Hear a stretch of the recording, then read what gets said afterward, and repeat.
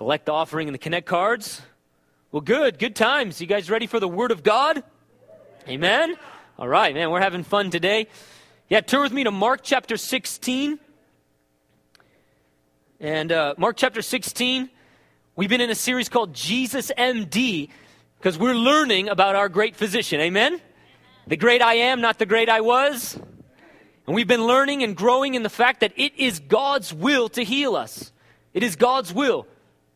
Right now, today. Because Jesus Christ is the same yesterday, today, and forever.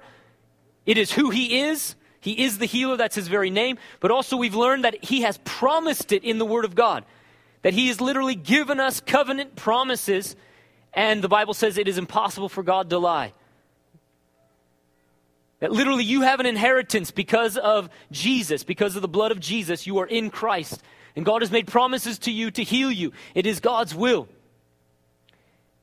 And we've learned that He has purchased our healing. Not only did He promise it with His words, but He made sure that He would purchase our healing with His blood. By His stripes you are healed, right? Isaiah 53, that He has fulfilled the promise. And He's made the provision. And we've also learned that it's by God's power and God's faithfulness that we receive healing. But we've been learning the last couple weeks that it's not just God's power that heals. It's not just like when He's in a good mood. No, it's His will all the time. That's not the question, right? Whether or not God's willing or not is not the issue or not the question. Whether or not God's able is not the issue or the question. But how do we receive healing? It's by God's power and whose faith? It's my faith. It's your faith, right? And really, it's our faith collectively too.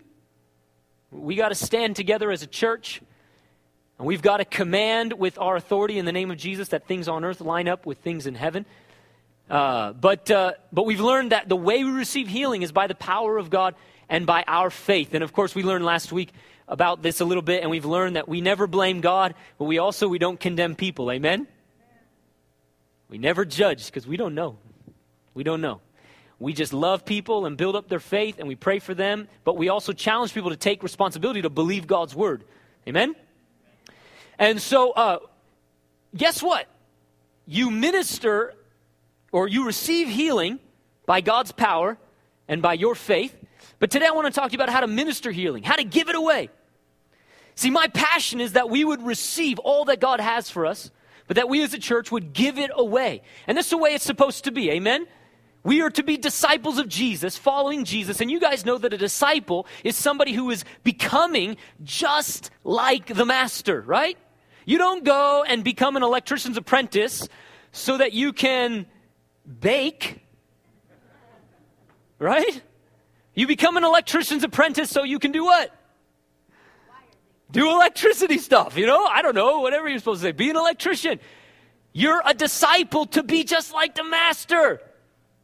He wants you to receive all that He has for you, and He wants you to give it away. Didn't He say this, right? Freely you have received, freely give. That's what describes a life of a disciple of Jesus Christ, and that's who we are, right? A community of fully devoted followers of Christ. See, when you read the Bible, when you read the gospel specifically, you're not supposed to just see yourself as the sick person being healed. I mean, amen. I read the gospels and Jesus loves me. He's healing me. You see in the Gospels stories of Jesus ministering to people, teaching them, healing them, and you see yourself receiving. But if that's all you see, you've missed what it means to be a disciple. You're not just supposed to see yourself receiving from Jesus. You're supposed to see yourself doing just like what the Master did. You're supposed to see yourself freely receiving and freely giving, learning from Jesus to model your lifestyle exactly like Him. Yeah? He wasn't just trying to teach the disciples who were walking with Him to receive, although, boy, did they receive. Think about Matthew, right? He was a tax collector living in sin. Think about Mary Magdalene, demon-possessed, living in sin. And yet, God, through Jesus, healed her, called her to follow Him, and Mary Magdalene partnered with Jesus, was a disciple, right? Followed Him, just like the other dudes, and partnered with Jesus, and she learned to be a disciple just like Jesus. Church tradition says she went out and ministered as a missionary. And so we're supposed to see in the Gospels, when I see Jesus healing people, not just how to receive, but how to minister. And I want to look at that today, that we would learn both to receive and to give, that we live that lifestyle as a disciple. And I'm telling you, the water level of the faith of God is rising in our church. I declared this months ago that the Lord said, gospel with power. We're going to bring to people the message of Jesus, but it's not just a story.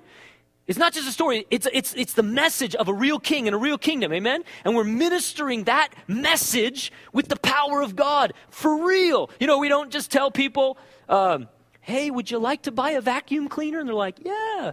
Can I have it? I don't know where it went, you know? Oh, no, we got to give to people what it is we're telling them that, hey, would you like to meet Jesus? Sure, I'd like to meet Jesus. Here he is. And when you meet Jesus, you meet what? The Savior, the healer, the baptizer in the Spirit, the soon and coming King. Amen?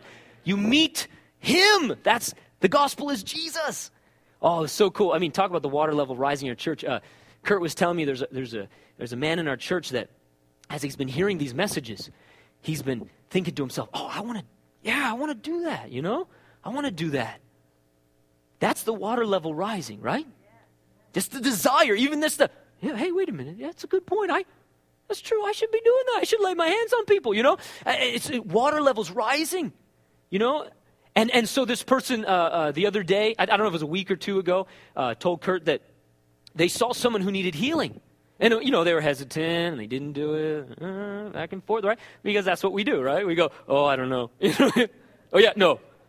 Oh, I don't know, what if it doesn't happen, right? We get a little scary, get nervous or whatever. But this person did. They went over at, you know, I don't know how long it took them, but they went and they prayed for this person to be healed. That's the water level of faith rising in our church. And that's not the only one, amen? Anyone else? Yeah? The desire, the faith is rising, not just to receive, but to give.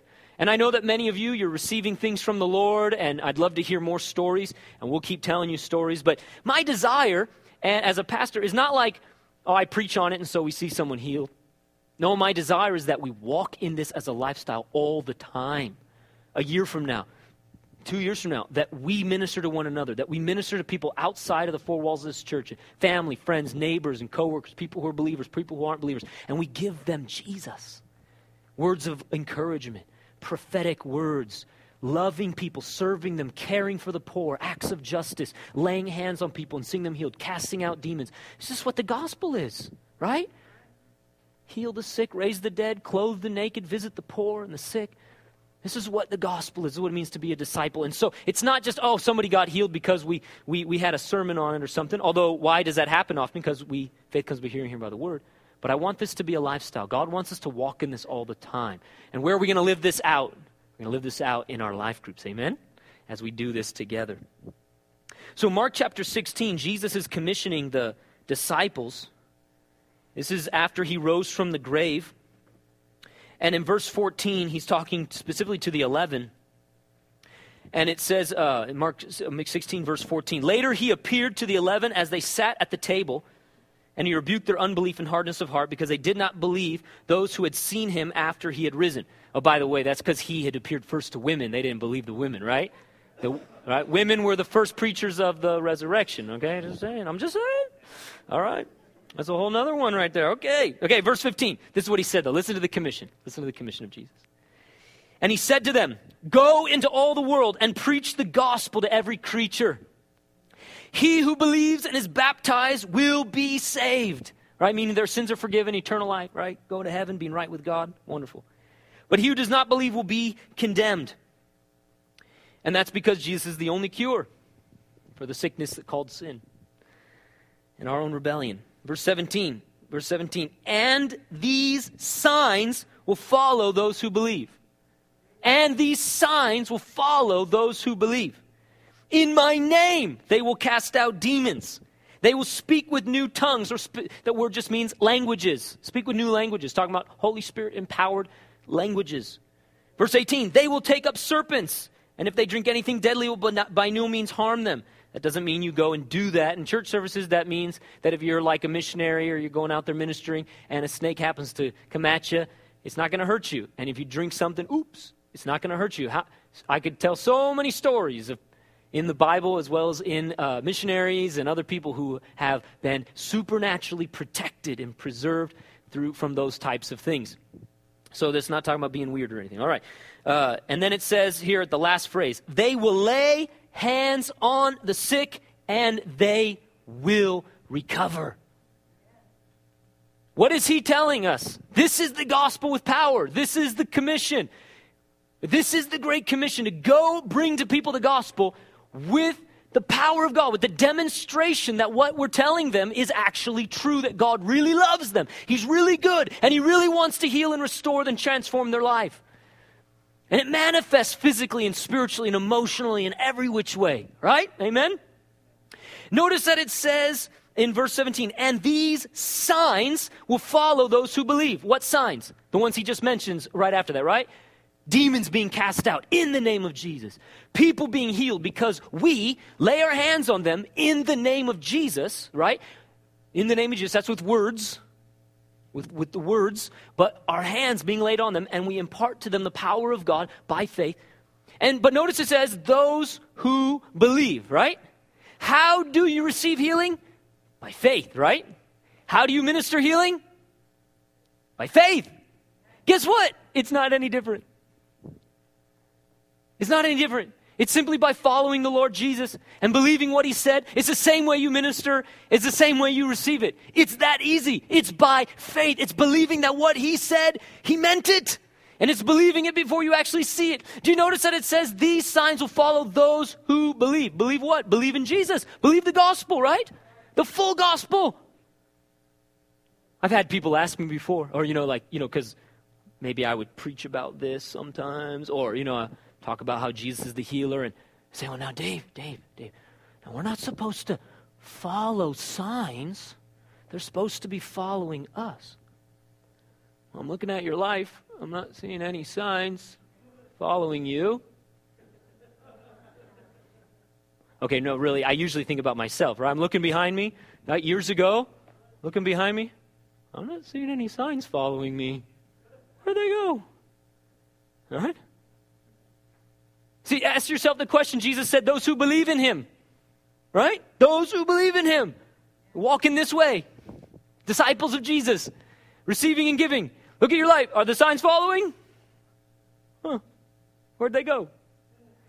Did the Bible change? No. Did Jesus change? Did what it means to be a disciple change? No. What changed? We did, right? So I tell people, I say, I'm not following signs. No, I'm just making sure that the signs follow me. Because if they're not following me, there's something that needs to change in who? Me. We've created a theology out of our lack of experience, and we've created excuses that make it safe for us. That's why a lot of people, they don't want to preach this kind of stuff, right? It's not safe. What are you talking about? You know what I'm saying? No. Why? Because I've got to look at my life and say, God said my life would look like this. It would look like Jesus' life. Last time I checked, he died so that he'd be the firstborn among many brethren. That we would be conformed to his image. That's the last time I checked. Did that change in the Bible? Right? We'd look just like Jesus. So I want to look just like Jesus. Everything I do at the core of my life is that I would become more and more like Jesus. To believe the way he believed, and to love the way he loved, and to do what he does, and allow him, his life, to flow through me to other people. Oh man, I'll tell you, when you lose your life for Jesus in the gospel, when you seek first the kingdom, what did he promise? Seek first the kingdom and all my righteousness, right? And all God's righteousness, and all these things shall be added unto you. My goodness. See, when you believe what God said, you'll do what he said. Well, you said I seek first the kingdom, you'll take care of me. I'm going to give my life for the kingdom. And guess what happens? He provides. He blesses abundantly. Jesus said in Mark chapter 10, you lose your life for my sake in the Gospels. I tell you, you will receive 100-fold in this life now. And in the age to come, eternal life. And with persecutions. He made sure it's not going to be easy. Because you're living for the real king in a kingdom that doesn't like me. Jesus is the real king. This world doesn't want Jesus to be king. Well, we're the ones proclaiming, no, Jesus is king. Let me show it to you. He really loves you. You don't need to rebel against him. But too many believers, we don't believe what he said, do we? So we don't give our lives to him. And then we wonder, where'd the blessing go? Where are the signs? We've got to give it to the Lord, amen? We've got to give him all of us. Follow the Lord with everything we are. And so we're not following signs. We're building up our faith that we would see what God said in his word. And guess what happens? When you say what God says and you believe God's word, signs follow. It's really very simple. Because now I lay my hands on people, not all the time, but they recover. But Jesus said that, right? Jesus said, my disciples who have good hearts, they'll bear 30, 60, or 100-fold fruit. Shoot, 30-fold, that's good stuff, right? 30% of the time, that really encourages me, right? 30% of the time, somebody gets healed. Well, that's pretty good. You know what I'm saying? Jesus said that's good. All right, amen. I'm batting a 300. You know what I'm saying? Hey, it's hard to play baseball, right? You bat a 300, you're good. All right, so if I got 30-fold, we're doing pretty good. All right. I mean, we don't boast in ourselves, but we say, thank you, Lord, for cultivating that faith in me, that there would be some fruitfulness in my life. Some people getting saved, and some people are getting healed, and I've seen demons cast out. And then, hey, when it doesn't work, we go, well, it's not God's fault. What's going on here? So we've got to learn, how do we minister with this kind of faith? How do we get to be a people that have 60-fold fruit, 100-fold fruit, right? That kind of a thing. How do we cultivate that faith?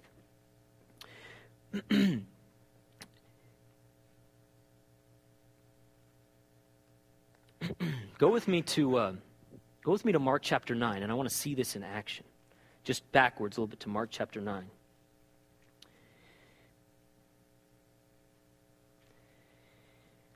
The Apostle Paul tells us exactly how this works in Galatians. And I want to have you turn there, but let me just reference that as we look at this Mark chapter 9 passage. In Galatians chapter 2, Paul says this, and many of you know this, "For I no longer live, it's Christ who lives in me. The life I live by faith." I don't live. I don't belong to myself. No, he's the vine, I'm the branch. I'm in Christ. The only reason I have eternal life is because I'm associated with Jesus. It's his grace, it's his righteousness. But because I'm in Christ, I receive his forgiveness, his righteousness, all this stuff, right? So I no longer live, though. I live by faith. That's not like one-time salvation. That's every day I live. Everything I do by faith. That's what Paul's saying. It's impossible to please God without faith. It's impossible to see the life of Christ live through us except by faith. Paul's saying, I live by faith. I mean, that means everything. In fact, if we don't do it by faith, the Bible says it doesn't please God. Why? Because it's out of our own human effort, and that becomes legalism. So even when I'm tithing, I'm doing it by faith. I do it simply because he said to do it, and I believe that he'll do what he said because I'm doing what he told me to do. That's faith. I'm taking God at his word. See, it's not works. It's not legalism. I'm not trying to earn anything from God. But we've got to learn how to cultivate faith and to walk in such a way where his life flows through me. So he says, I no longer live, it's Christ who lives in me. He goes on to ask some questions in Galatians 3, just right after that. He says, how did you guys receive the Spirit? Was it by the works of the law or by the hearing of faith? And of course the answer is by the hearing of faith. By the hearing of faith. That's an interesting phrase, right? By the hearing of faith.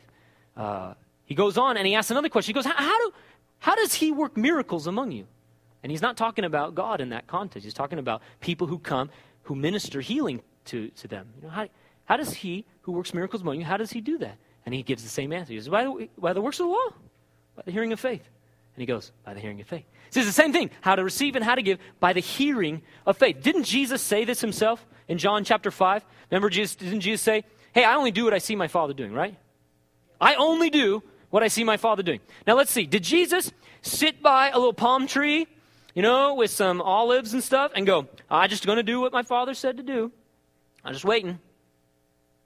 Oh, okay. Oh, you want me to go heal the blind guy? Okay. All right, be healed. All right. Good, because I want to go back to my palm tree, Was Jesus a carpenter and busying himself with a million things? And then God's like, okay, now just go over there and then you can come back and you can go pick up your old life again. What? No. He's on mission with God, amen? Jesus is giving himself to the work of the kingdom fully, and he's inviting people to do the same thing with him. Come here, come be my disciples. Now, I'm not saying you can't work your job, but I'm saying we get so distracted by the things of this world, right? Instead of seeking first the kingdom. He says, come follow me. And what was Jesus? He's on mission. He's on mission with the Father. Is I only do what I see the Father doing. Is that passive? No. No, this is a person, Jesus, he's teaching the word. He's preaching the word, right? And when there was a need, what did he do? He would lay his hands on people or he would speak healing over them and they would get healed. Amen? Did it ever not work for Jesus? Oh, oops. Oh, man, come back. I'm a little off today. I'm a little rusty. I need to go spend some time with the Father because it's not working right now. All right? Did it ever not work for Jesus?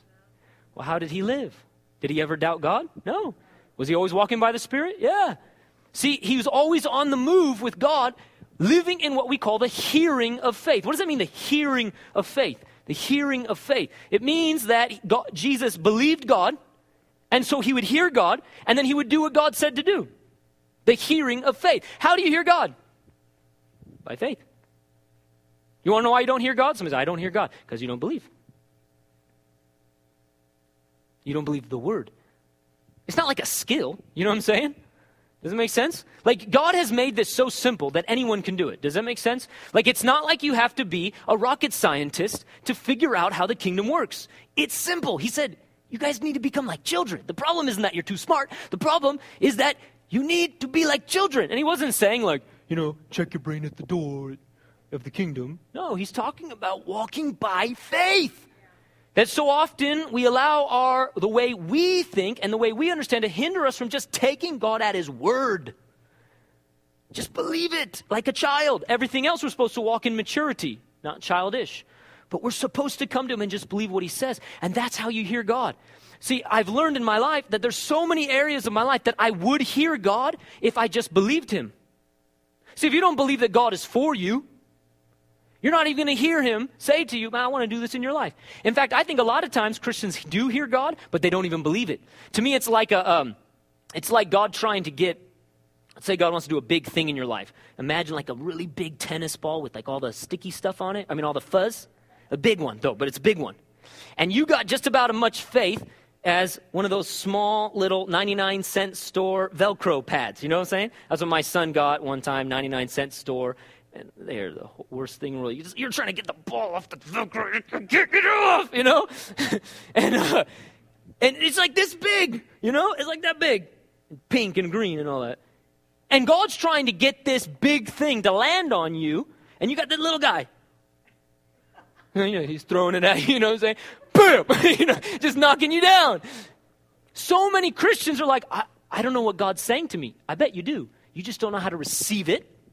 Hold on to it through the hard times and live it out through obedience because you don't have what's called the hearing of faith. But Jesus, he said, I do whatever my Father says to do. And it happened to be a lot of stuff, right? He saw people getting healed all the time. Why? Because that's what the Father was doing. The Father's healing people all the time, loving people all the time, serving people all the time. And Jesus was, I'm about my Father's business. Man, it's my food to do the will of the Father. It's my food, man. That's what I feed on. He ate some real food, but sometimes he didn't because he said, man, no, I'm not hungry right now. I got to do what God's called me to do. The hearing of faith is a person who is cultivating that faith, pressing into God with that kind of faith. And what happens is the Lord speaks and that person actually believes it and does it. And so it's like the picture would be of you getting a bigger and bigger and bigger Velcro wall in your spirit for that big thing that God wants to say to you. So a lot of times God will speak to you little things because that's all he can get to stick on you. And I'm talking about my own life here. I'm talking about my own life. I've learned this over the last few years. I was at a conference one time and this guy randomly came up to me and he's like, oh yeah, I know what you're like. You try to figure stuff out in your own human mind and everything, right? Because I'm a smart guy, got some stuff, got my education and stuff. And he's like, yeah, I get it. You gotta, figure this out, how to do the church. He's like, what you need to learn? Hearing of faith. And I'd already been starting to learn that I needed to walk in this way, but he said that and I was like, whoa, what's that? Hearing of faith. And so I went and I studied in Galatians and I made it a goal of my life to figure out what that looks like and to live it out. And that's exactly what's happened recently, over the last few years of my life, is my faith has grown in what God said in his word. And so guess what? I hear God, but it's not just that I hear him, it's that what he has said I actually believe and then I walk it out. So that's what we need. We need to cultivate this kind of faith in our lives, this kind of hearing of faith in our lives. Not just obviously for healing, but this is exactly how it works for healing. Jesus would see the Father ministering and just do what the Father did. He'd just hear God and just do exactly what the Father did. You don't have to figure it out. You have to muster it up. You don't have to be some woo guru. You don't have to feel it. You don't have to be like, oh, I feel it. Oh, someone's going to get healed right now. I mean, now somebody might, you might feel that way because the power of God is crazy. It's awesome. But you could feel absolutely nothing. You just simply believe what he said. And you minister it. So watch what happens. Paul says, I no longer live, it's Christ who lives in me. So what happens when I say what God is saying? The power of Christ flows through me, through my words, when I believe. Only when I believe, though, right? How important is it to hear the gospel preached from pastors or leaders or teachers who actually believe what they're saying, who have fruit in their life? What happens when you hear the message preached from somebody who doesn't really believe it, doesn't live it? It's going to drain your faith. So what happens is, when I speak and I believe what God has said, it releases that power. Why? Is it me? It's Christ. I no longer live, it's Christ who lives in me. So everything I speak, if it's God's word, then that life, the life of Christ, the power of Christ flowing through me. Same thing. In my name, you will cast out demons. What are we doing? We're representatives of Jesus, and we're speaking his words, enforcing his authority on earth. Demon, you're not allowed to be here. I'm a representative of the kingdom. There's a new law in town. It's called the gospel, the promises of God. Jesus died and disarmed you, and you're not allowed to be here. People say, well, how come the demons still get to mess with people? How come sin and sickness get to mess with people? Because the church isn't there. They're rebels. They're bullies. And someone has to come in and say, there's a new law in town. Get out. Right? Are there not in this natural world laws that are written down? And who enforces them? Policemen, judges, yes? The great thing is we actually see transformation in people's life instead of just throw them in jail. So we throw the demons in jail. Get out of there. Get to jail, right? All right? But we literally have to enforce what is what? Written. On earth as it is in heaven. In the name of Jesus. Somebody has to enforce that. But what are we doing? When I say in the name of Jesus, get out. Or when I lay my hands on somebody, what happens? Christ in me heals that person. His power through my life, his power through me when I believe. When I believe. You lay your hands on somebody but you don't believe, not a big deal. In fact, I've kind of developed a policy in my life because the Holy Spirit spoke to me. I'm not saying you should do this, but the Lord spoke to me that sometimes I forget. I won't lay my hands on somebody until I believe that what I'm going to say is going to happen. Because, I'm not always where Jesus was. You know what I'm saying? Like, Jesus, he just did it. But the Bible says, in my name, you'll lay hands on people and they will recover. So I lay my hands on people when I believe. Which I would hope is all the time, right? And what happens? I no longer live, it's Christ who lives in me. So what happens? When I believe, and in his name, with words, but also the laying on of hands, the power of God is released into their body and they're healed. One time, it was just simple. I'm just walking into church and there's this guy, he's, how are you doing? Oh, my back really hurts. Oh, can I pray for you real quick? We're just walking to church. Worship's starting. I'm in a hurry, man. I want to worship, This is about me. No, Hey, let me just pray for you real quick. In the name of Jesus, be healed. I go on. I start worshiping. Weeks later, this guy comes back. I think he was just visiting. He comes back because he was out of town. And comes and he goes, oh, I forgot to tell you. Since you prayed for me, man, I'm not saying 100% healed, but my back's felt so much better. I haven't needed the medicine or anything. It's not that bad. Or did I do oil? Got to get the oil, No. In the name of Jesus, be healed. Just touch his back. I asked him, or maybe even his shoulder. I probably didn't even touch the back. Just here. Name of Jesus. Just release healing into his body. That's simple, right? It's that simple. It's called the hearing of faith. One time I was at a camp, and this happens a lot actually, where I'll see something happening before it happens. Okay, I see it. It's one way to hear God, or you hear the Lord that wants to do something. Happens a lot with our worship teams, by the way, our worship leaders. They pray and they hear God and they see what God wants to do. It's one of the reasons why God does powerful things at this church. Sometimes we get the Lord, speaks to us in the moment, but a lot of times he shows us what's going to happen. I will literally see into the future. I will see people getting healed, and we stand up here and say, God wants to heal this, and then they get healed. Because I saw it. I saw it in my spirit from the Lord. So one time, this boy's walking up to me at a camp, and as he's walking up, I see me hugging him, and I hear the word Father. Now, I mean, youth nowadays, you could almost pretty much bet they're not going to have a father issue. So you'd be like, well, but to me, I'm like, oh man, what if I'm wrong? You're thinking that. And the hugging thing, that's just got to be supernatural. So, anyways, so he comes up to me and I say, hey, tell me about your father. And he just starts weeping. I was like, oh, touch something there, right? So I begin to minister to him, and it's just powerful. I'll never forget this because it was one of those times where it was powerful ministry. I wouldn't have done that. Does it make sense? You kind of have your standard way of ministering, like, well, brother, how can I pray for you? And you're like, oh, bless him, Lord. I mean, you kind of, but when you see stuff, man, he gives you a boldness, right? Hey, tell me about your father. Now I just cut the chase, right? Tell me about your father. Starts weeping. I embraced him and hugged him. It was one of the most powerful times of ministry. Not because of me, because I just did what God said to do, right? And I prayed for him a little bit, but I just held him. I don't know for how long, minutes, 5, 10 minutes, just holding him, praying for him, and ministering him in a way that I wouldn't have normally done that. Again, I've seen this before. I've been one time I was at a conference and I'm speaking. Oh, no, actually, this time I wasn't even speaking.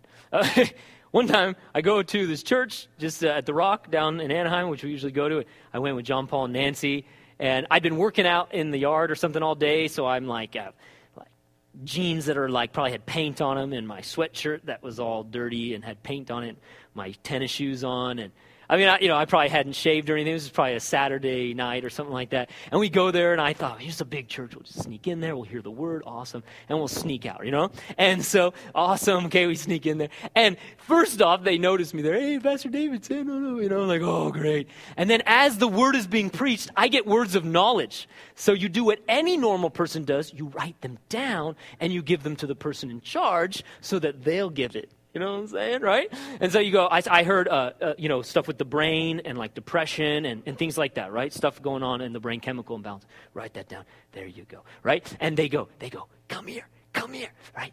You're gonna go up there. No, look at me. No, I'm joking. I didn't say that. I was like, I don't want to go up there, So I go up there and I just prayed. I just said, hey, these are the words of knowledge. And so I prayed. Get out in Jesus' name. And then then afterwards, a girl came up to me, and I ministered specifically to her with depression. But I get an email, 2, 3 emails of powerful things that happened. One guy had some chemical things going on and some addiction things, and it was broken. He said, this is the testimony came a few weeks later where his wife even saw the change in him as things were broken. I prayed for this girl with depression. She emailed the church and said she was healed. She saw me months later, 6 months later. Hey, ever since you prayed for me, man, I haven't struggled. Stuff like that, right? I was ministering this summer there, and as I was preaching, right before I preached, I text Tom and Kurt, hey, give me any words of knowledge, all right? This is what I sensed from the Lord. I had a couple of things, but I know how the team works. I love these guys and people like Debbie. I think I might even text Debbie too. I know they hear God. So I say, let's do that. I feel like the Lord wants us to hear in teams. So here we go. I text him. I get some words, a prophetic word from Tom. Duh, right? Tom's prophet. He gives me a prophetic word. Kurt gives me a word of knowledge. A stomach, right? Stomach. So he heard God, but I believe, man, he heard God. I believe it, right? So I spoke that word and I commanded it, right? I spoke it. I didn't even lay my hands on anyone. The next day I'm at lunch. And I'm with, oh my goodness, it was so crazy. I'm at Del Taco or, I don't know, El Pollo Loco. And my kids are crazy. It was one of those lunches where the kids were like, cuckoo, somebody strapped them down and so I'm frustrated, right? I'm I do deep breath, love, patience, gentleness, kindness, humility. Okay. Oh, I'm telling you, Emma spilled water everywhere, and Josh was dumping food everywhere. I'm like a clean freak, and I'm like, I gotta clean this up. So I'm just trying to, calm. I love my children. How was your day? Okay. So we're just having a wonderful family time. That's just exactly what family is like all the time. So this girl goes, Pastor David. Oh, great. No, a good thing I kept my cool and everything. No, I'm just messing. I always keep my cool. Walk in character and integrity. Okay. So I turn around and she says, Pastor David, the Lord healed me. When I've been having these stomach problems for weeks. I don't know what it is. And it was funny the way she said it. She was like, I know how I felt. I know. She was really she was hurting, And she said, I didn't even think I was going to even come to the conference, but I know I needed to hear the word, Holy Spirit drawing me, right? And so she in an environment where she's hearing the word of God, her faith's built up. Amen? And I said, the rivers of living water are going to flow to you and release healing. I gave those words of knowledge. I commanded that stuff to go. She said, when you said that, right? Stomach pain, go in Jesus' name. She said, I felt the power of God go into me and I'm healed. It's like, I know how I feel. I mean, she was so adamant. I was like, okay, praise God. Praise God. Isn't that amazing, right? See, that's the power of God. Here, Kurt, come on up here. Come on in. Kurt knows I'm going to do this. Grab that mic. Kurt, more than...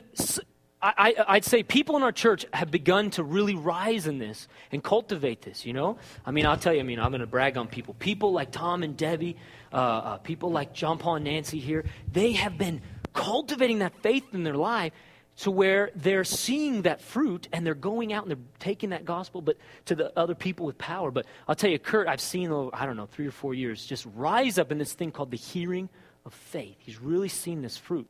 Tell us a few stories. I want to hear the good stuff. Yeah. Can I just intro something really quick? Oh, of course. Yeah. You got the mic. Well, no announcements. Yeah, we don't. Probably is like I don't want to start preaching in the middle of your sermon. So you will anyway. So just go for here it. You go. Well, one thing I was just sitting there right now, and I felt like the Lord wanted to tell you guys, so I'm just going to say this: that you will heal someone today. Amen. And my journey in this, I'm the last guy I would have picked to believe God for me. But part of it was growing and learning to hear the Lord. So I just want to, I want to say this really quick before I tell the stories, because you have to know my journey. I came into this church, and at one point I was in service, and I really felt I didn't want to hear God.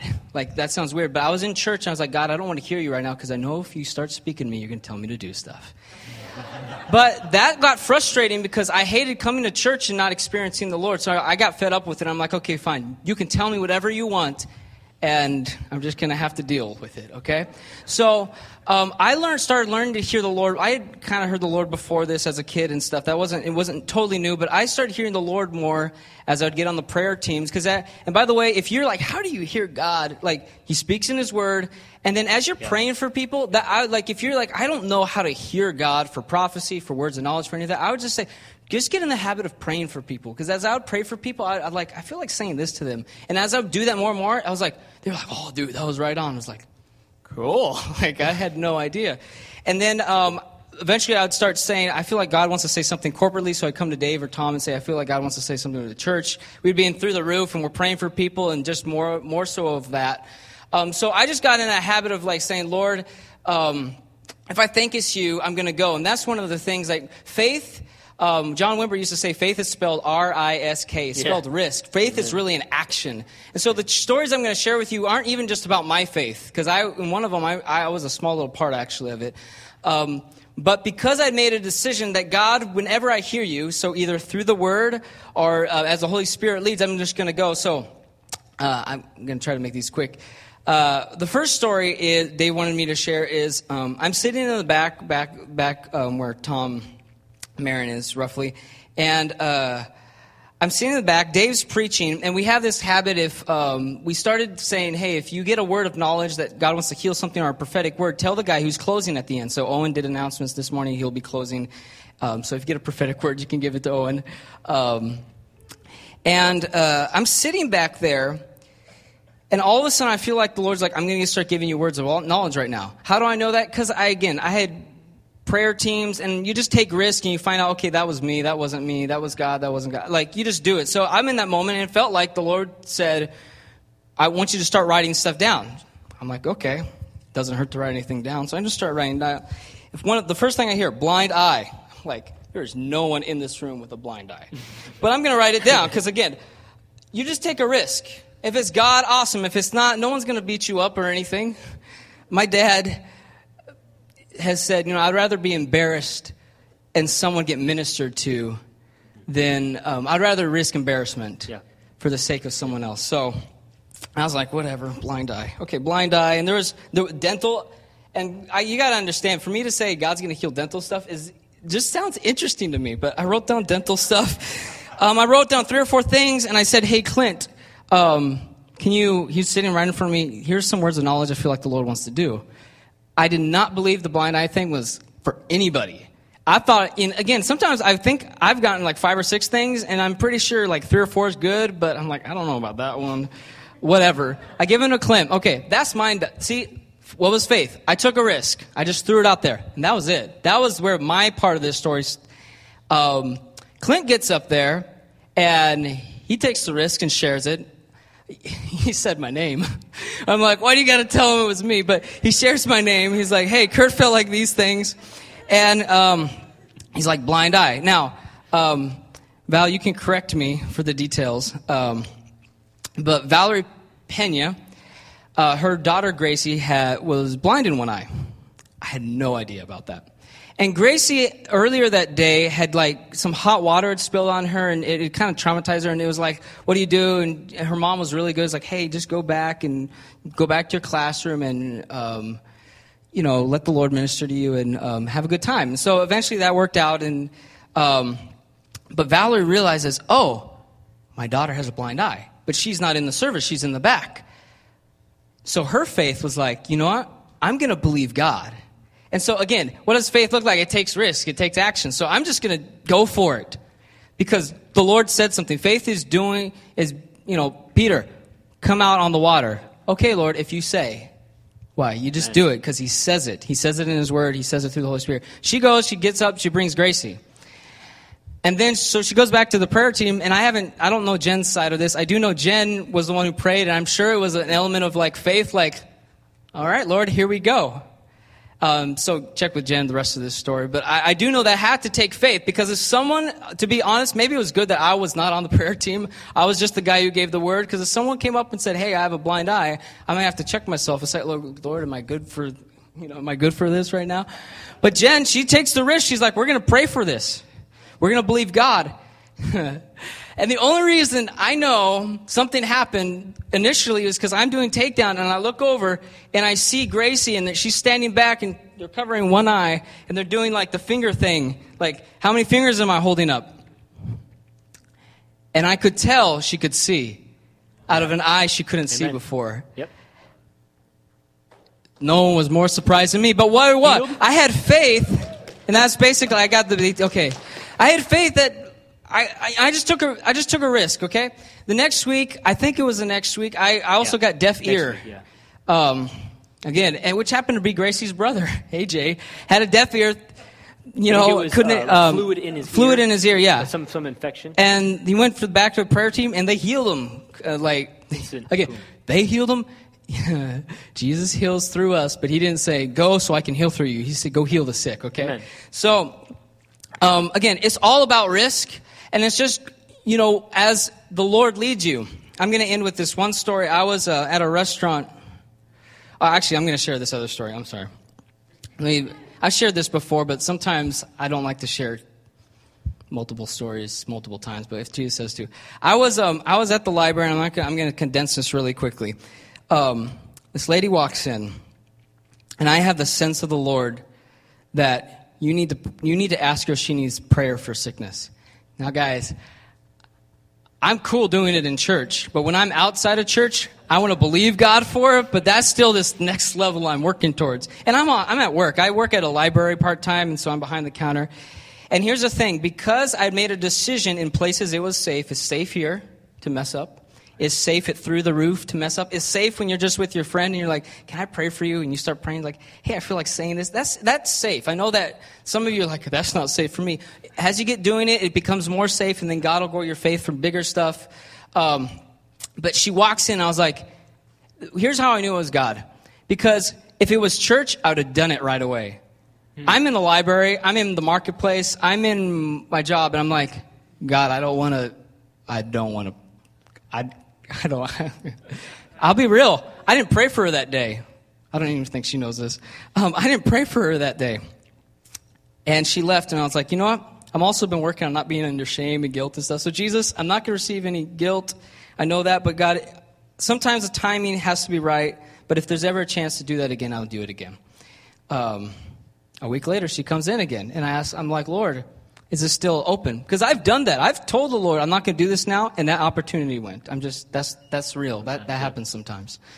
It's always better to obey immediately. Just FYI. Lady comes up, and She gets her stuff. She goes to check out.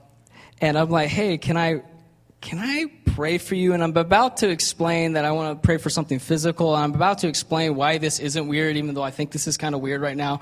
And she's like, oh, thank you. And she grabs my hand. And I was shocked because she was really excited. And I was like, whoa, cool. Actually, that's been my experience recently, that God has brought me to people who are Christians. When he's told me to do this in the marketplace, because I think he's trying to build my, Kurt, it's okay. So I prayed for her. She got partially healed that day. I didn't know that, by the way. She got partially healed that day, and then she started coming to our church. I don't know, Esther, I'm talking about you. Woman of faith. And she started coming to our church, and it was for your shoulder, got partially healed that day. Yeah, your rotator cuff got partially healed that day, and then when you came the next week, they prayed, and your rotator cuff's better. Yeah. So the Lord healed her, and again, praise God. I got used to hearing God and taking risks in a safe place, and that allowed me to take risks in places that didn't feel so safe. So you will, and you're just gonna have to take a risk. But God is always with you. God is always faithful. Amen. Amen. Thank you, Kurt.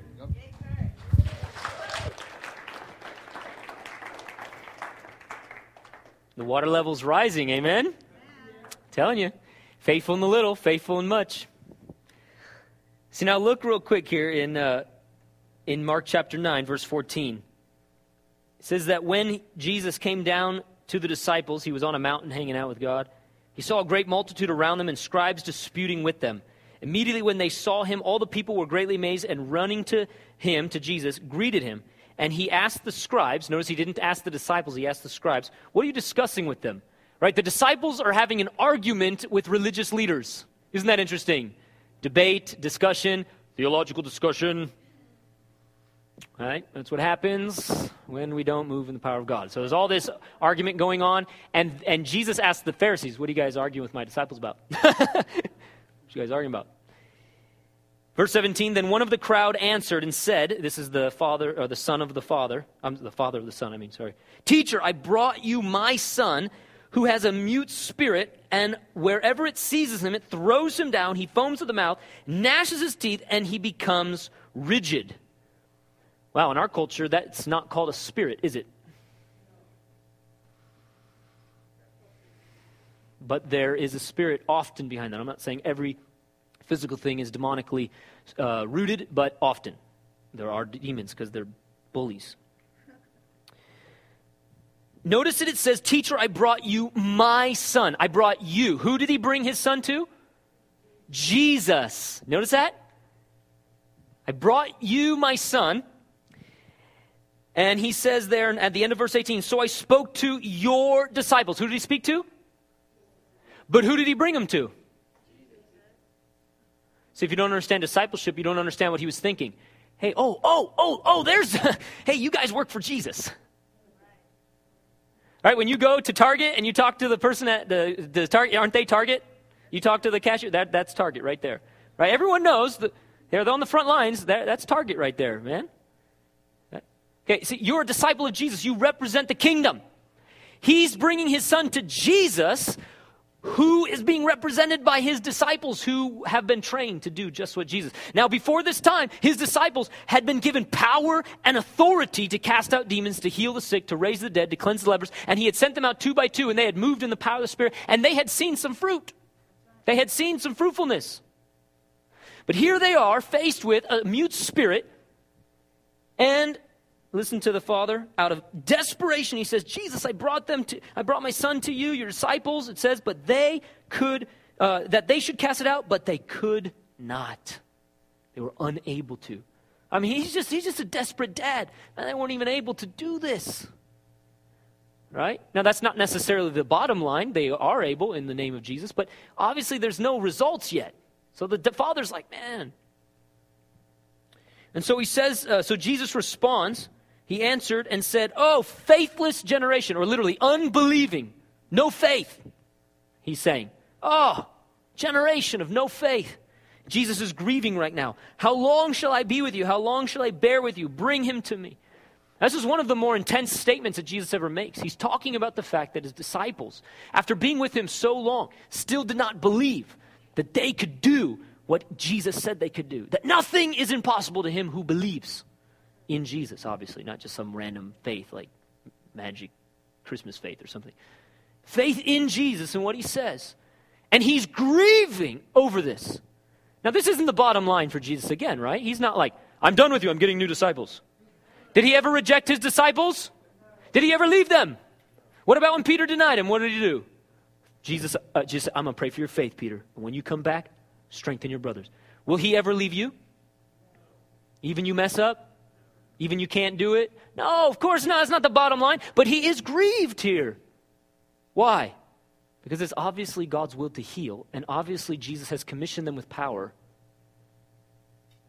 And the answer for why the son was not healed is not found in God's ability or God's willingness. And so Jesus is grieved. Verse 20, then they brought him to him. They brought the son to Jesus. And when he saw him, when basically the spirit saw Jesus, immediately the spirit convulsed and he fell on the ground and wallowed, foaming at the mouth. That's called diversion tactic. These demons, they like to do that, right? You try to cast them out, they like to do crazy stuff. You just tell them, stop, get out, right? You don't have a discussion with a demon or something. So, but this demon starts manifesting to try to act like it's powerful. And Jesus doesn't even worry about it. He turns to the Father and he says, hey, how long has this been happening? The Father says, since he was a child. Probably meaning that it wasn't necessarily the son's sin. Sometimes people open up the door through sin, but this is one of those things where there is such a thing as injustice, isn't there? There is innocent people who suffer because of the sin of other human beings, is there not? The same thing with demons. It's injustice. It's oppression. It's not right. It shouldn't be there. So just say, how come? How long? It was since childhood. And he explains the condition. And often he has thrown him both into the fire and into the water to destroy him. And listen to what the man says in his desperation. But if you can do anything, have compassion on us and help us. My goodness, man, this guy doubts Jesus' ability and compassion. You know what I'm saying? Man, just please have compassion. I mean, I don't know if you're even a good guy or not. Just do something, please, if you're even able to. And look at what Jesus does. Verse 23, Jesus said to him, if you can believe. Whose responsibility? Mine, isn't it?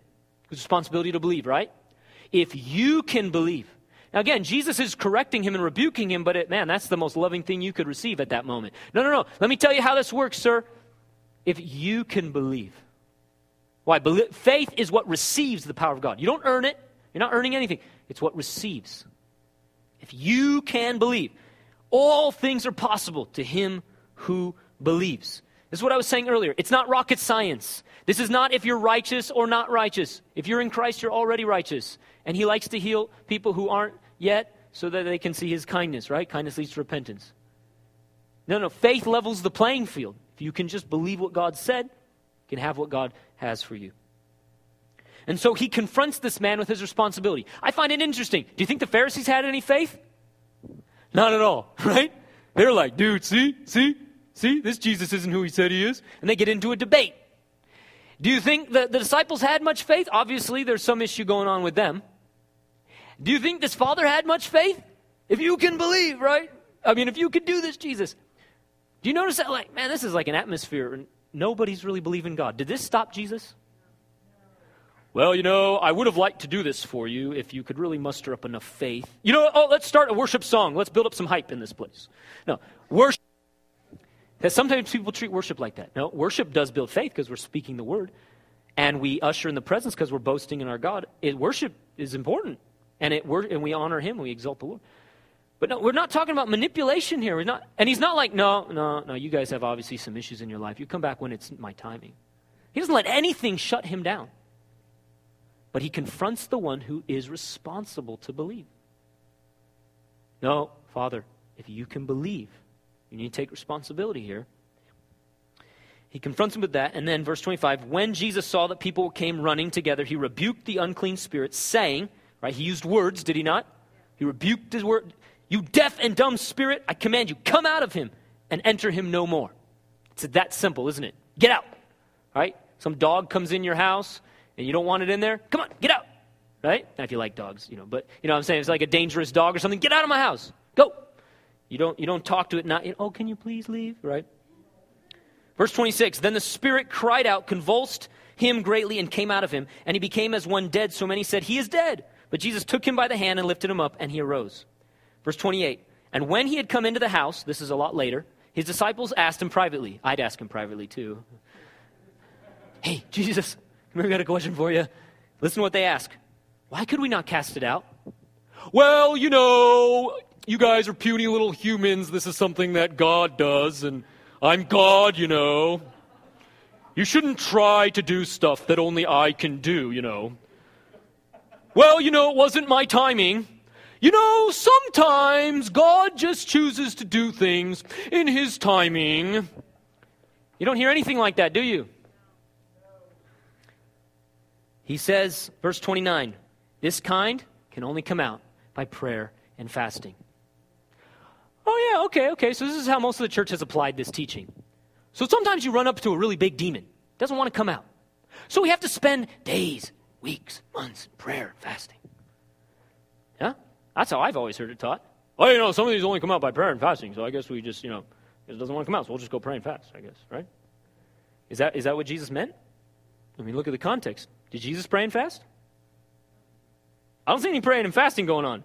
I see, hey, you. Yeah, I'm talking to you. Get out. Where's the praying and fasting? Where's the, it's not God's timing? Where's the, oh, that one's just so big. That one's just so big and authoritative. You know, you're just going to have to pray and fast and everything. I don't see that. In fact, listen to what he says in Matthew, the same story. Just listen to this here. That's what he says in Matthew. Hey, Jesus, how come we couldn't cast it out? Because of your unbelief. For surely I say to you, if you have faith as a mustard seed, you will say to this mountain, be removed from there. And it will move, and nothing will be impossible for you. However, this kind does not come out except by prayer and fasting. What is Jesus talking about? He's talking about a lifestyle, isn't he? He's talking about a lifestyle of cultivating faith. When do you pray and fast? Do you pray and fast after you can't cast the demon out or before?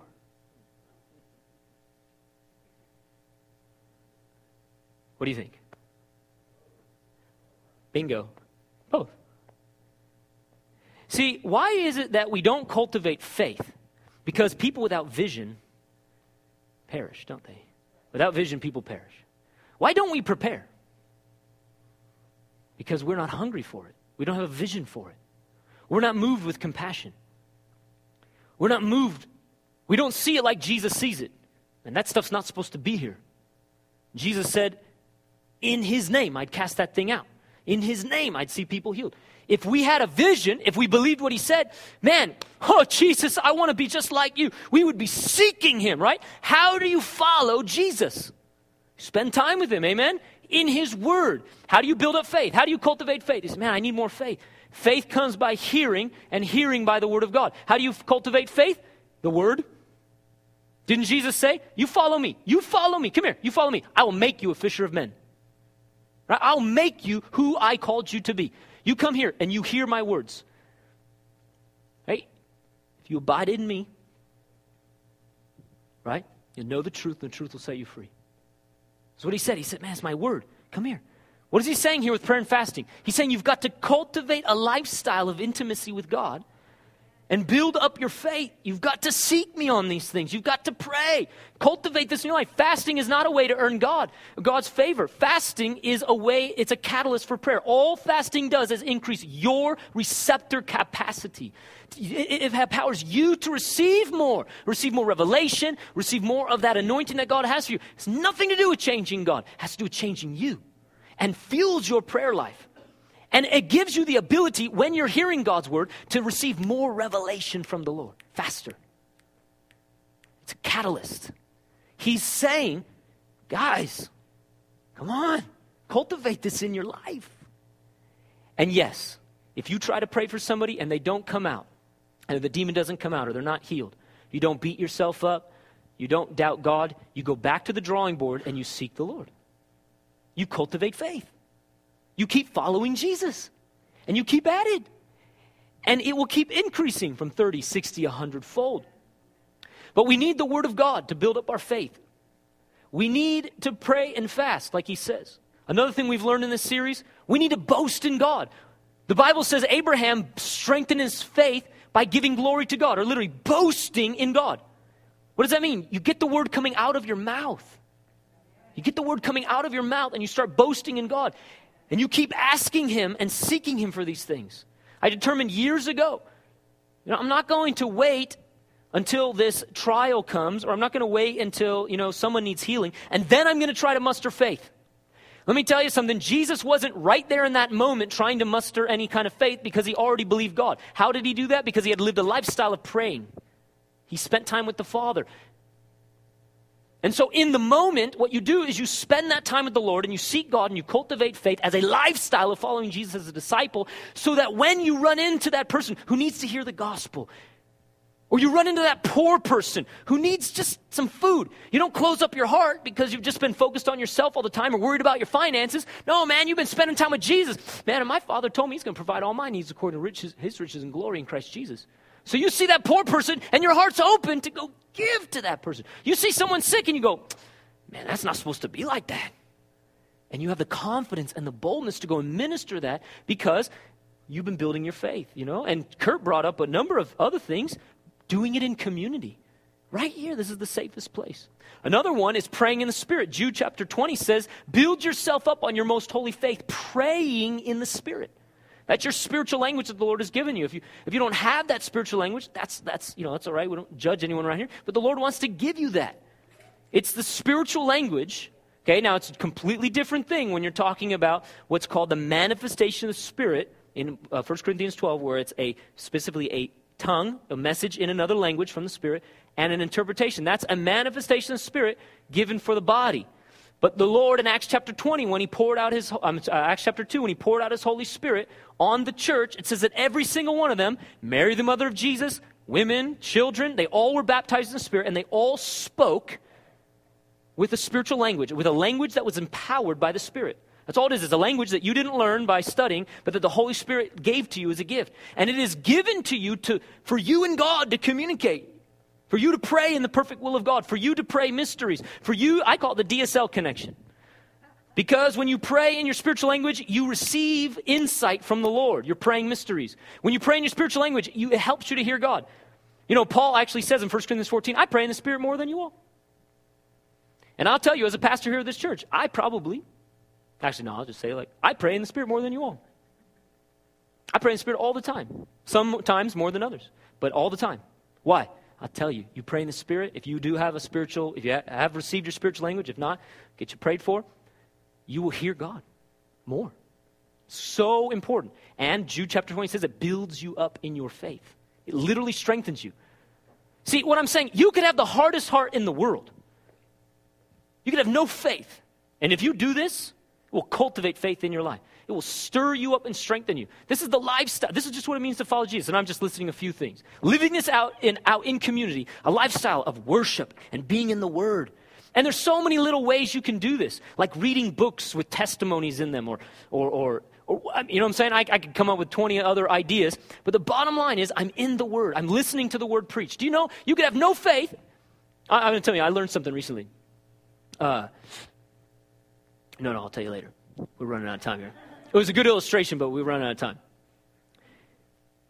Cultivate faith. But you notice in this story, nobody else had faith, but what did Jesus have? Faith. Because he'd already prayed and fasted. And he didn't let anyone undermine that. Ultimately, he said to the man, hey, if you believe. And the man said, I do believe. Help my unbelief, right? This man, with not very much faith, but with a repentant, humble heart, opened his heart to Jesus' correction. Instead of being, I do believe Jesus.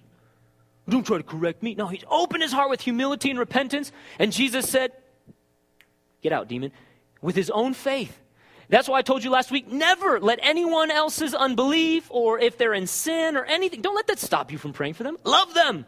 Love them. What I'm motivated by, what I'm moved by is love. See, what happens is this. The Bible says in Galatians 5, it's faith working through love. When you, like Kurt said, cultivate faith, you stop worrying about yourself. You stop focusing on self. See, when you believe that God will provide, yeah, you'll be a giver. When you believe that you have more than enough covenant promises from God to receive and as well as give, you'll have confidence. And what happens is, the more you believe God, it cultivates love. That's what faith produces, love. And so I want to just echo what Kurt said. Cultivate faith, but also you take risks of love. You take those risks and you get motivated by one thing, love. If God doesn't want it and it's not in heaven, you minister out of love. That's what Jesus was moved by. Amen.